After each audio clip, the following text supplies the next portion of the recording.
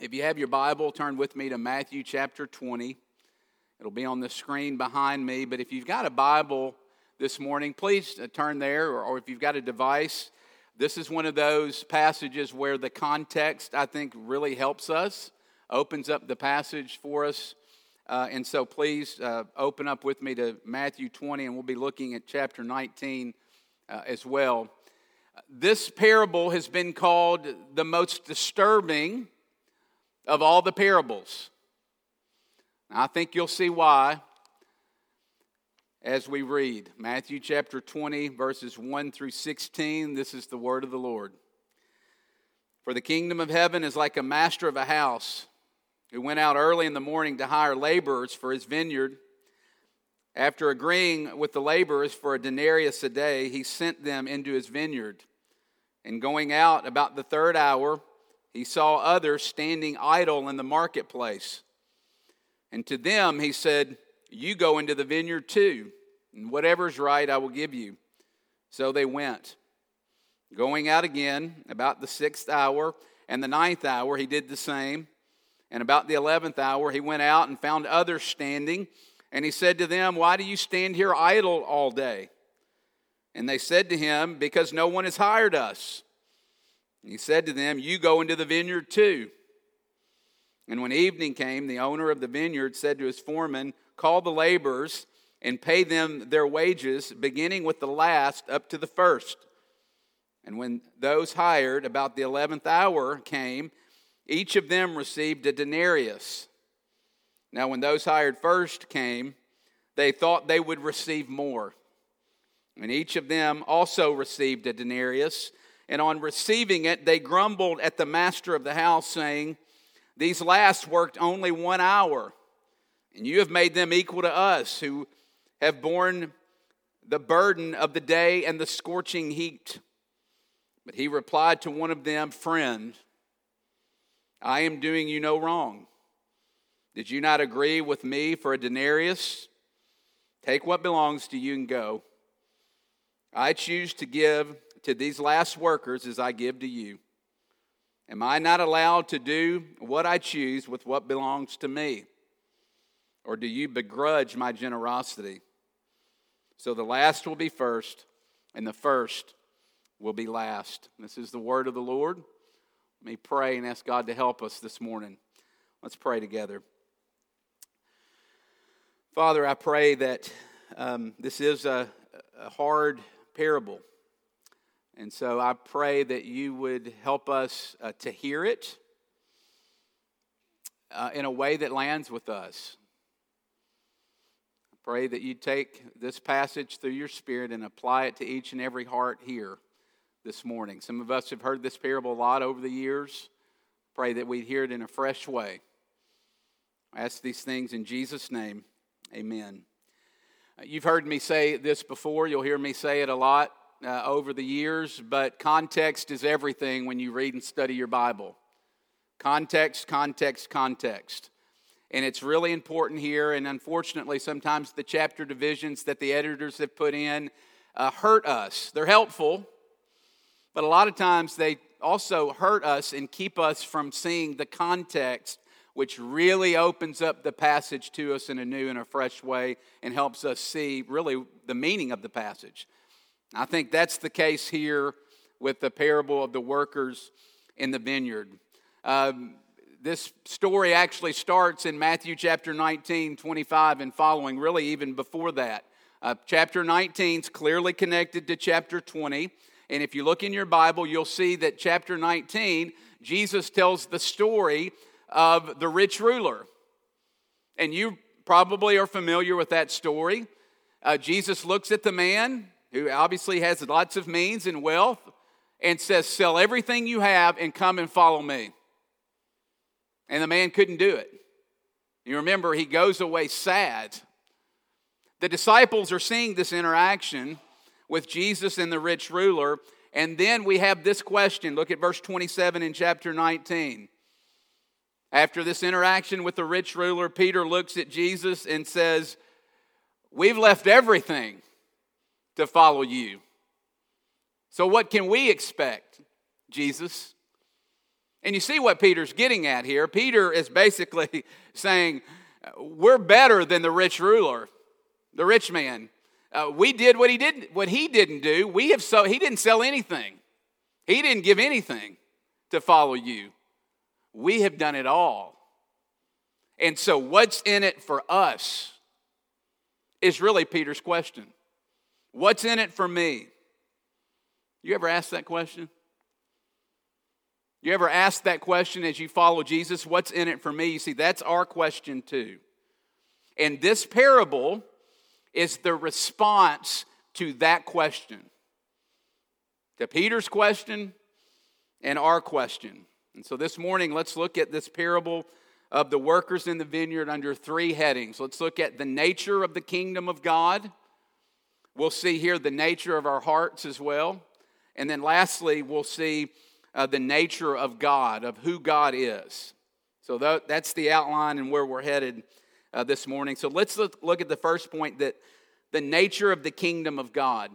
So the parable, very clearly, the center character or figure in this parable is the landowner. He owns a home. Evidently, he's got a lot of property. He's got a vineyard on the property, and he needs work. He has work that needs to be done. And so he needs some workers. Verse 1, the landowner or the worker or the master of the house goes out early in the morning, and he goes to the marketplace. And that was the place, and we see things like this today, where day workers would gather. And they would hope that someone would drive by, pull up, and they would be chosen to go work in order to make money. And so the thing I want you to see with these day workers is that they were desperate. They needed someone to notice them, someone to choose them, so that they could provide for themselves and for their families. Their only hope was that someone would choose them to work so that they could make money. Back then, they also worked 12-hour work days. They worked from 6 a.m. to 6 p.m. And so in the text, when you read the third hour, that was 9 a.m.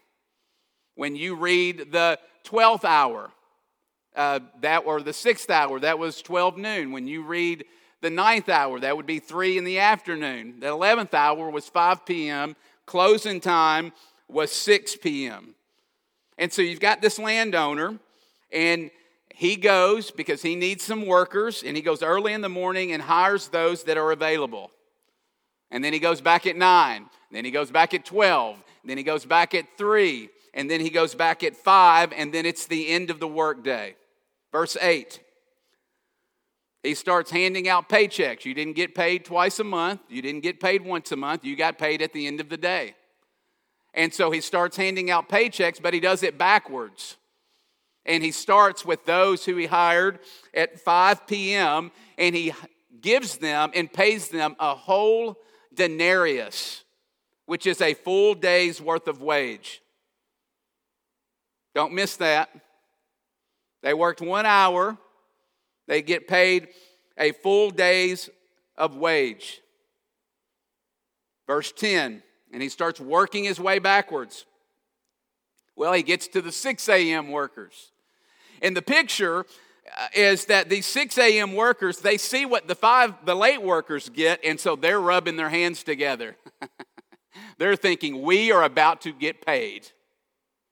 They're smiling, they're high-fiving as they see these checks being given out to these 5 p.m. late workers. They're thinking, we are about to make the most money that we've ever made in our life.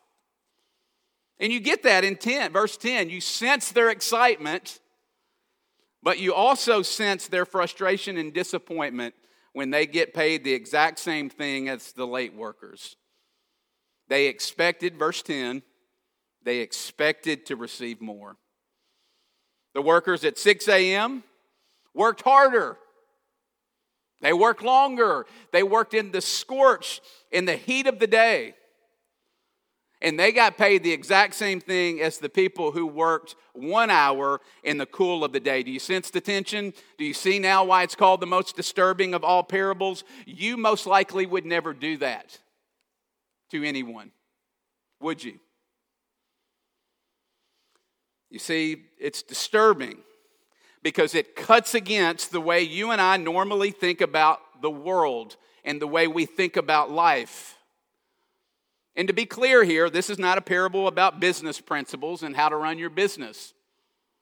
And nor is this a parable that minimizes true injustice in the world. That's not what this parable is about. As we've seen in recent weeks, there is definitely true and real injustices in the world, no question. But that's not what this parable is about. As we will see in just a few moments, there is no injustice here.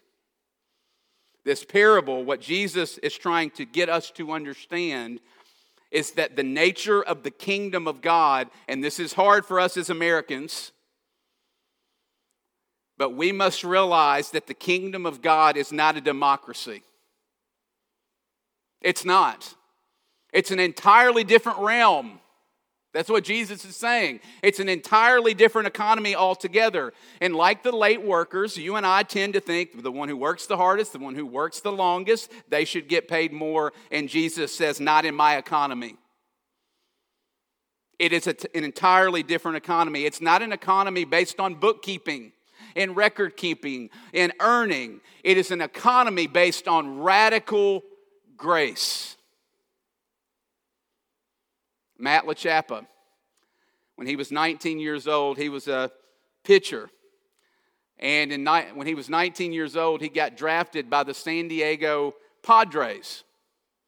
And he was warming up in the bullpen to go in to be a relief pitcher in one of the games, and he suffered a massive heart attack right there in the bullpen at 19 years old.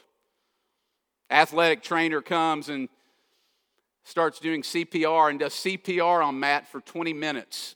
The ambulance comes, takes Matt to the hospital, and at the hospital, Matt LaChappa has a second heart attack. And after the second heart attack, he has been unable to speak, and he has been confined to a wheelchair for the rest of his life. And yet the San Diego Padres every year sign him to a yearly contract. Why? Why? I mean, he can do nothing. All he can do is sit in a wheelchair. And Major League Baseball teams hire baseball players, good baseball players, that can play baseball. So why in the world would they sign Matt LaChappa, who's in a wheelchair? One word, grace. The owner of the Padres wants to take care of Matt. And one of the ways that he takes care of Matt is that every year he signs him to a yearly contract so that he can keep his health insurance. Friends, the kingdom of God. In the kingdom of God, Jesus is the owner. And you and I are Matt LaChappa. We contribute nothing. Jesus contributes everything. The owner takes care of us and does it all. You see, that's exactly what Jesus does for us. He does absolutely everything. The Christian life, from the very beginning to the very end, is grace upon grace upon grace. And we hear that and we think, yes, we love grace. Well, we like the idea of grace.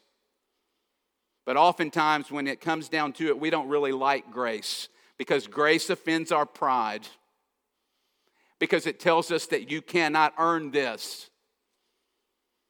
And it offends us. And what we have to realize is that the nature of the kingdom of God, and in order to receive the kingdom of God, we must stop our record keeping. We must admit that we're Matt LaChappa and that we contribute nothing. Secondly, the nature of our hearts. This passage shows us about the nature of our hearts. Remember, one of the things with the parables is they're like a mirror. They're meant to be a mirror that you're to hold up to you and look at, and it's to show you your own heart. And so I want us to hold this parable up, and I want us to see our own heart, to see ourselves in this passage this morning. Look at verses 11 and 12. So the early workers received their wages, and what did they do? They grumbled. They complained. Wait a minute. We worked in the scorch in the heat of the day. We worked the entire day. Let me translate that and say that in another way. That's not fair. We deserve more. What you're doing is not right. That's what they're saying. And you see, fairness is right at the center, and injustice is right at the center of their grumbling. And you know what? It's right at the center of our grumbling and complaining too. Why do we complain and grumble? Well, oftentimes it's because we don't think we're getting what we deserve. It's because we don't think we're getting what we deserve. You see, the thing that drives our grumbling and complaining is our entitlement. Think about the passage. That's essentially what the workers are saying, isn't it? I have rights based on my record. I worked harder. I worked longer. But notice here, verse 14. Did I not agree to pay you a denarius? There's no injustice here. I paid you what I agreed to pay you. I paid you exactly what I promised I would pay you. But they saw those those late workers getting what was promised to them, what they thought they deserved. They thought they deserved more. And what came out of them was grumbling and complaining and anger and entitlement. And so hold the mirror up this morning.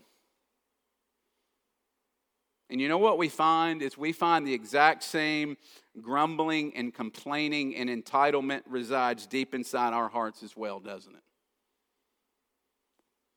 You see, we too, when we don't get what we want, or when we don't get what we think we deserve, we scream at God. And it might not be verbally, maybe it is, but definitely on the inside, we scream at the landowner, God, and we say, that is not fair.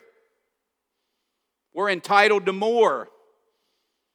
And we base that, it is not fair. You know what we base it on? Just like the parable, on our record. I am good. Look at what I've done. This is why I deserve this. And so we say, God, I saved myself from marriage, and yet my friend has been living with her boyfriend, and they're about to get married. And I want to get married, and she's getting married. And that's not fair.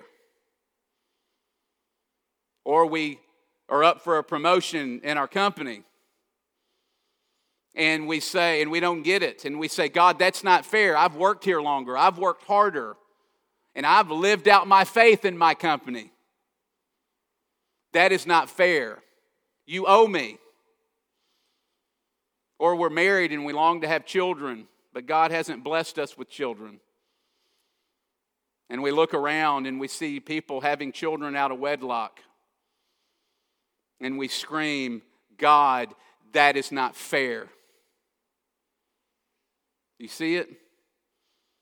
Or we get on social media and we start looking at other people's, do you do this? Get on social media and see other people's vacation photos. And you say, I deserve that. I work harder than them. That's what I deserve, is that kind of vacation. You see what's happening there is we are appealing to our record. And we're saying, God, you owe me. You're holding out on me. You shortchanged me. And what we're actually doing there is we, as entitled people, we are ungracious and ungrateful because we're so busy bookkeeping and keeping a record of how we're better than everyone else around us. And I do it too. I need to repent this morning as much as anyone. Listen to this quote by Robert Capon. Listen to this. Read this week. And he's done a lot of work on the parables. It's an amazing quote.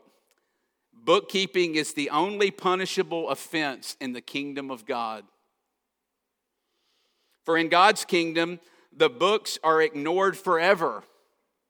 And there is only one book, and that is the book of life. And in that book, nothing stands against you. And if the world could have been saved by bookkeeping, he continues, it would have been saved by Moses, not Jesus. Where are you entitled this morning? You know how you find your entitlement? This week, start chasing your complaints. Start chasing your grumbling, and it will lead you to the heart of your entitlement. The healing of entitlement begins, you heard me say this a lot through Ecclesiastes, but it begins with remembering who you are and remembering who God is. Look at verse 15. God says, it's my vineyard. It's my money. Can I spend my money the way I want to spend my money? Who are you to tell me that I can't be generous? That's the essence of what he's saying. Let me say it another way. The healing of your entitlement comes when you remember your place. God is creator. We're creature. God is landowner. We are the workers in the vineyard. And let me say this as gently as I possibly can. He owes you nothing. He owes us nothing. We are like the workers in the marketplace, and we are waiting for someone. We're like, please pick me. And God graciously comes, and he chooses us and says, you, come work in my vineyard. Friends, let us never forget that it is a gift to even be in the vineyard at all. Lastly, the nature of God. This tells us something. You see, we have this tendency because of sin in our hearts is we always think God's holding out on us. We think God, he owes us, or he's tight-fisted and is not generous. Well, we see the complete opposite here, and it really shows us the point of the passage. Look at verse 15, the second half. Do you begrudge my generosity? Let me say that another way. The landowner is basically saying the only thing you guys can accuse me of is not being generous. Or it's that I am too generous, sorry. The only thing you can accuse me of is that I am too generous. Because at the center of this passage is God's goodness and grace and kindness. Think about all these details. Have you ever thought about, maybe you had this question, why does he keep going back at 9 o'clock and 12 o'clock and then particularly at 5 o'clock? Why? Verse 8, he has a foreman. He's the landowner. He should be at the beach. Send the foreman or send someone else to get the workers. Why? Why? And look at the last part there. Why does he go at 5 p.m. with 1 hour left in the workday? I mean, everyone with common sense would say, we'll shut it down and we'll start and pick up tomorrow. So it doesn't make sense. Why does he go at 5 p.m.? Well, there's only one explanation. It's that the landowner, at the center of his being, he is full of compassion and grace and kindness and generosity. He's not thinking about profit. He's thinking about people. And he's using his resources and his abundant resources as a means to love and serve the people around him, particularly those in the marketplace. Does that sound familiar? That sound like the gospel to you? God, the landowner, abundant resources, using those resources to move into the world, to save and serve the world. God, the abundant landowner, taking on flesh in the person of Jesus and coming down into the world and saving desperate people at the marketplace like us. from their sin and brokenness. How does he do it? Well, he does it by dying the death that we deserve on the cross, but he also does it by living a perfect life. You know, there's only one 6 a.m. worker that ever got what he earned, and it was Jesus. Jesus earned through his perfect life the favor and the blessing of God. And you know how generous Jesus is? Is that he gives you, by faith alone, that perfect record of obedience. So that now when God looks at you, he sees that you are someone, if you trust in him by faith, that has obeyed the law perfectly. Generosity, right at the very core of who God is. But not only do we see his generosity there, we see it in his response to the workers' entitlement. Look at verse 13, and we'll end here. Did you notice how the landowner responds to the grumbling workers? How do you respond to grumbling people that don't seem very grateful for what you've given them? Well, if you're like me, you don't respond very kindly. And look at how in verse 13 the landowner responds. Friend. Friend. Why is that so important? Well, remember the context. Why is Jesus telling this parable at all? Well, he's telling the parable because remember Peter had asked, what's in it for me? I've followed you my whole life. Surely there is something in this for me. And in this parable, we see Peter, don't we? Peter can be seen in the attitude of the early workers who'd worked harder and longer than everyone else and thought they deserved more. Peter followed Jesus early. He was called early. He suffered. He had given up a lot. And as Peter hears Jesus telling this parable, he had to have heard this parable and at least on the inside screamed, this is not fair, Jesus.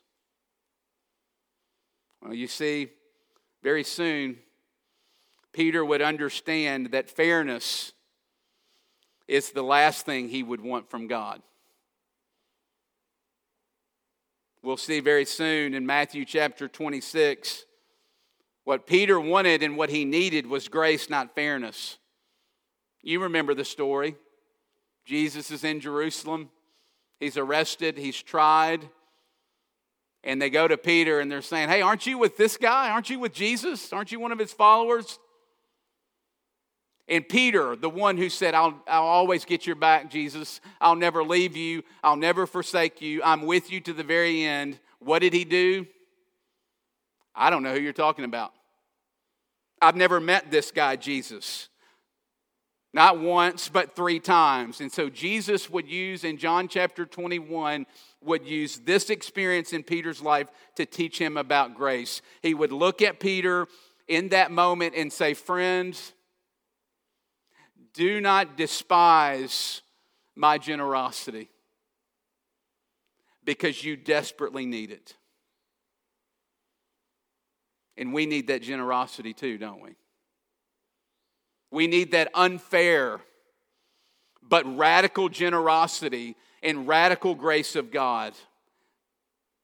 Because how often have you said, I'll do better, Jesus?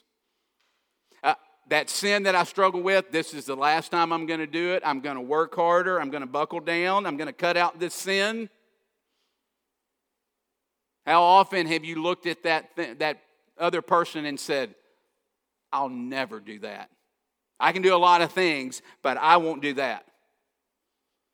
Or how often have you said, I'll stop doing a certain thing, I promise. Or you look at Jesus and you say, I'll follow you anytime, any place, anywhere, only to find out that like Peter, we cannot uphold our end of the deal.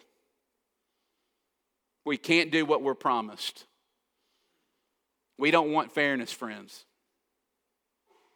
What we need is radical grace.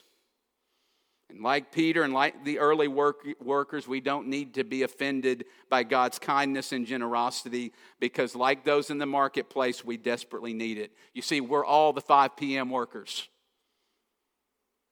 We all are just happy to be in the vineyard.